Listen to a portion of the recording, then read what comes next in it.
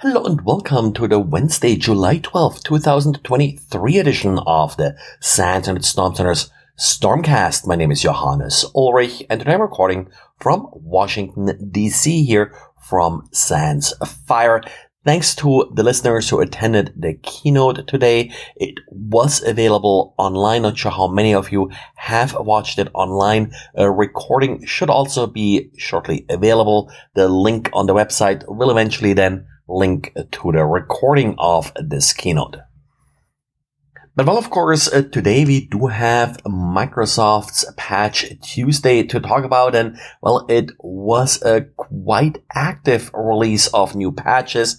132 vulnerabilities were patched, 9 of the vulnerabilities are rated critical, and then we have 6 or 5, depending on how you count, exploits that have already been seen used in the wild, so 0 days. The reason I say, that there's 5 or 6, depending on your account, not all the 0 days actually have patches. There is a special blog post by Microsoft about CVE 2023-36884. This is a remote code execution vulnerability in Microsoft Word. Yes, there are details about it. Yes, there are some workarounds for it, but there is no patch yet for it. An out-of-cycle patch may follow shortly. Then there's also CVE 2023-35311. This is a Microsoft Outlook security feature bypass that's exploited in the wild. Exploit code can run in the preview pane, and essentially the bypass here is that security warnings are not being shown.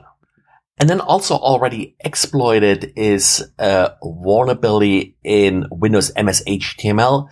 This could be exploited by opening a crafted file in email or, of course, by visiting a malicious website.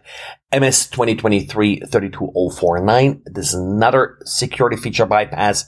Windows Smart Green, so the famous mark of the web, is being exploited that you will not see the security warning if you open the file. And the last vulnerability with the CVE 2023-36874. This particular vulnerability is an approach escalation vulnerability that would gain local admin privileges. And the final issue is, technically not a vulnerability. It got an advisory from Microsoft. It's really a feature in the way how kernel mode drivers are being signed. In newer versions of Windows, kernel mode drivers have to be properly signed by a Microsoft developer signature.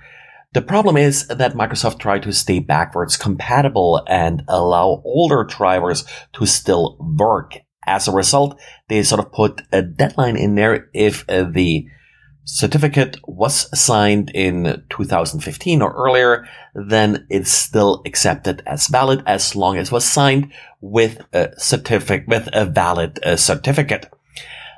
What's happening now is that there have been for a while now a couple of tools available that essentially allow you to backdate the signature.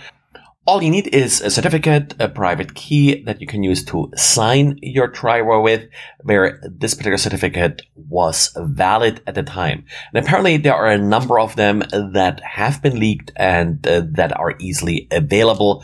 What Microsoft did now is to essentially specifically blocklist these particular certificates, and with that, make it a little bit more difficult. So now the attackers have to find new leaked certificates in order to continue this game. So it kind of comes down to this bring your own vulnerable driver attack, but of course here you're using an actual malicious driver, not one that just happens to be vulnerable that you're then exploiting. And given the signature, you will not really see any warning from the operating system about this. Cisco Talos has a real good blog about this, and I'll link to that blog in the show notes. And yesterday I recommended that you apply the Apple Rapid Security Response update that was released. It fixed actually being exploited vulnerabilities. Well, sadly, this may not have been the greatest advice. Sorry for that, because Apple now has withdrawn this particular update. The issue why it has been withdrawn seems to be actually pretty simple and stupid, and something that was mentioned with the first update that was released like a couple months ago, the first rapid security response update, in that your macOS and iOS version now includes a letter. So for example, for Ventura, you are at 13.4.1. If you apply the update, then you will be 13.4.1 and then A in parentheses to indicate that you applied this rapid security response update. Problem with this is that the OS version is included in Safari's user agent, and apparently a number of different websites have now problems serving you content because they can't parse your user agent string. Well, Apple has withdrawn the update, so you can no longer download it. If you don't experience any problem, just keep it. It will probably be re-released shortly. Not exactly sure how the problem will be addressed, if they'll just change the user agent or if they'll actually introduce a different numbering scheme here.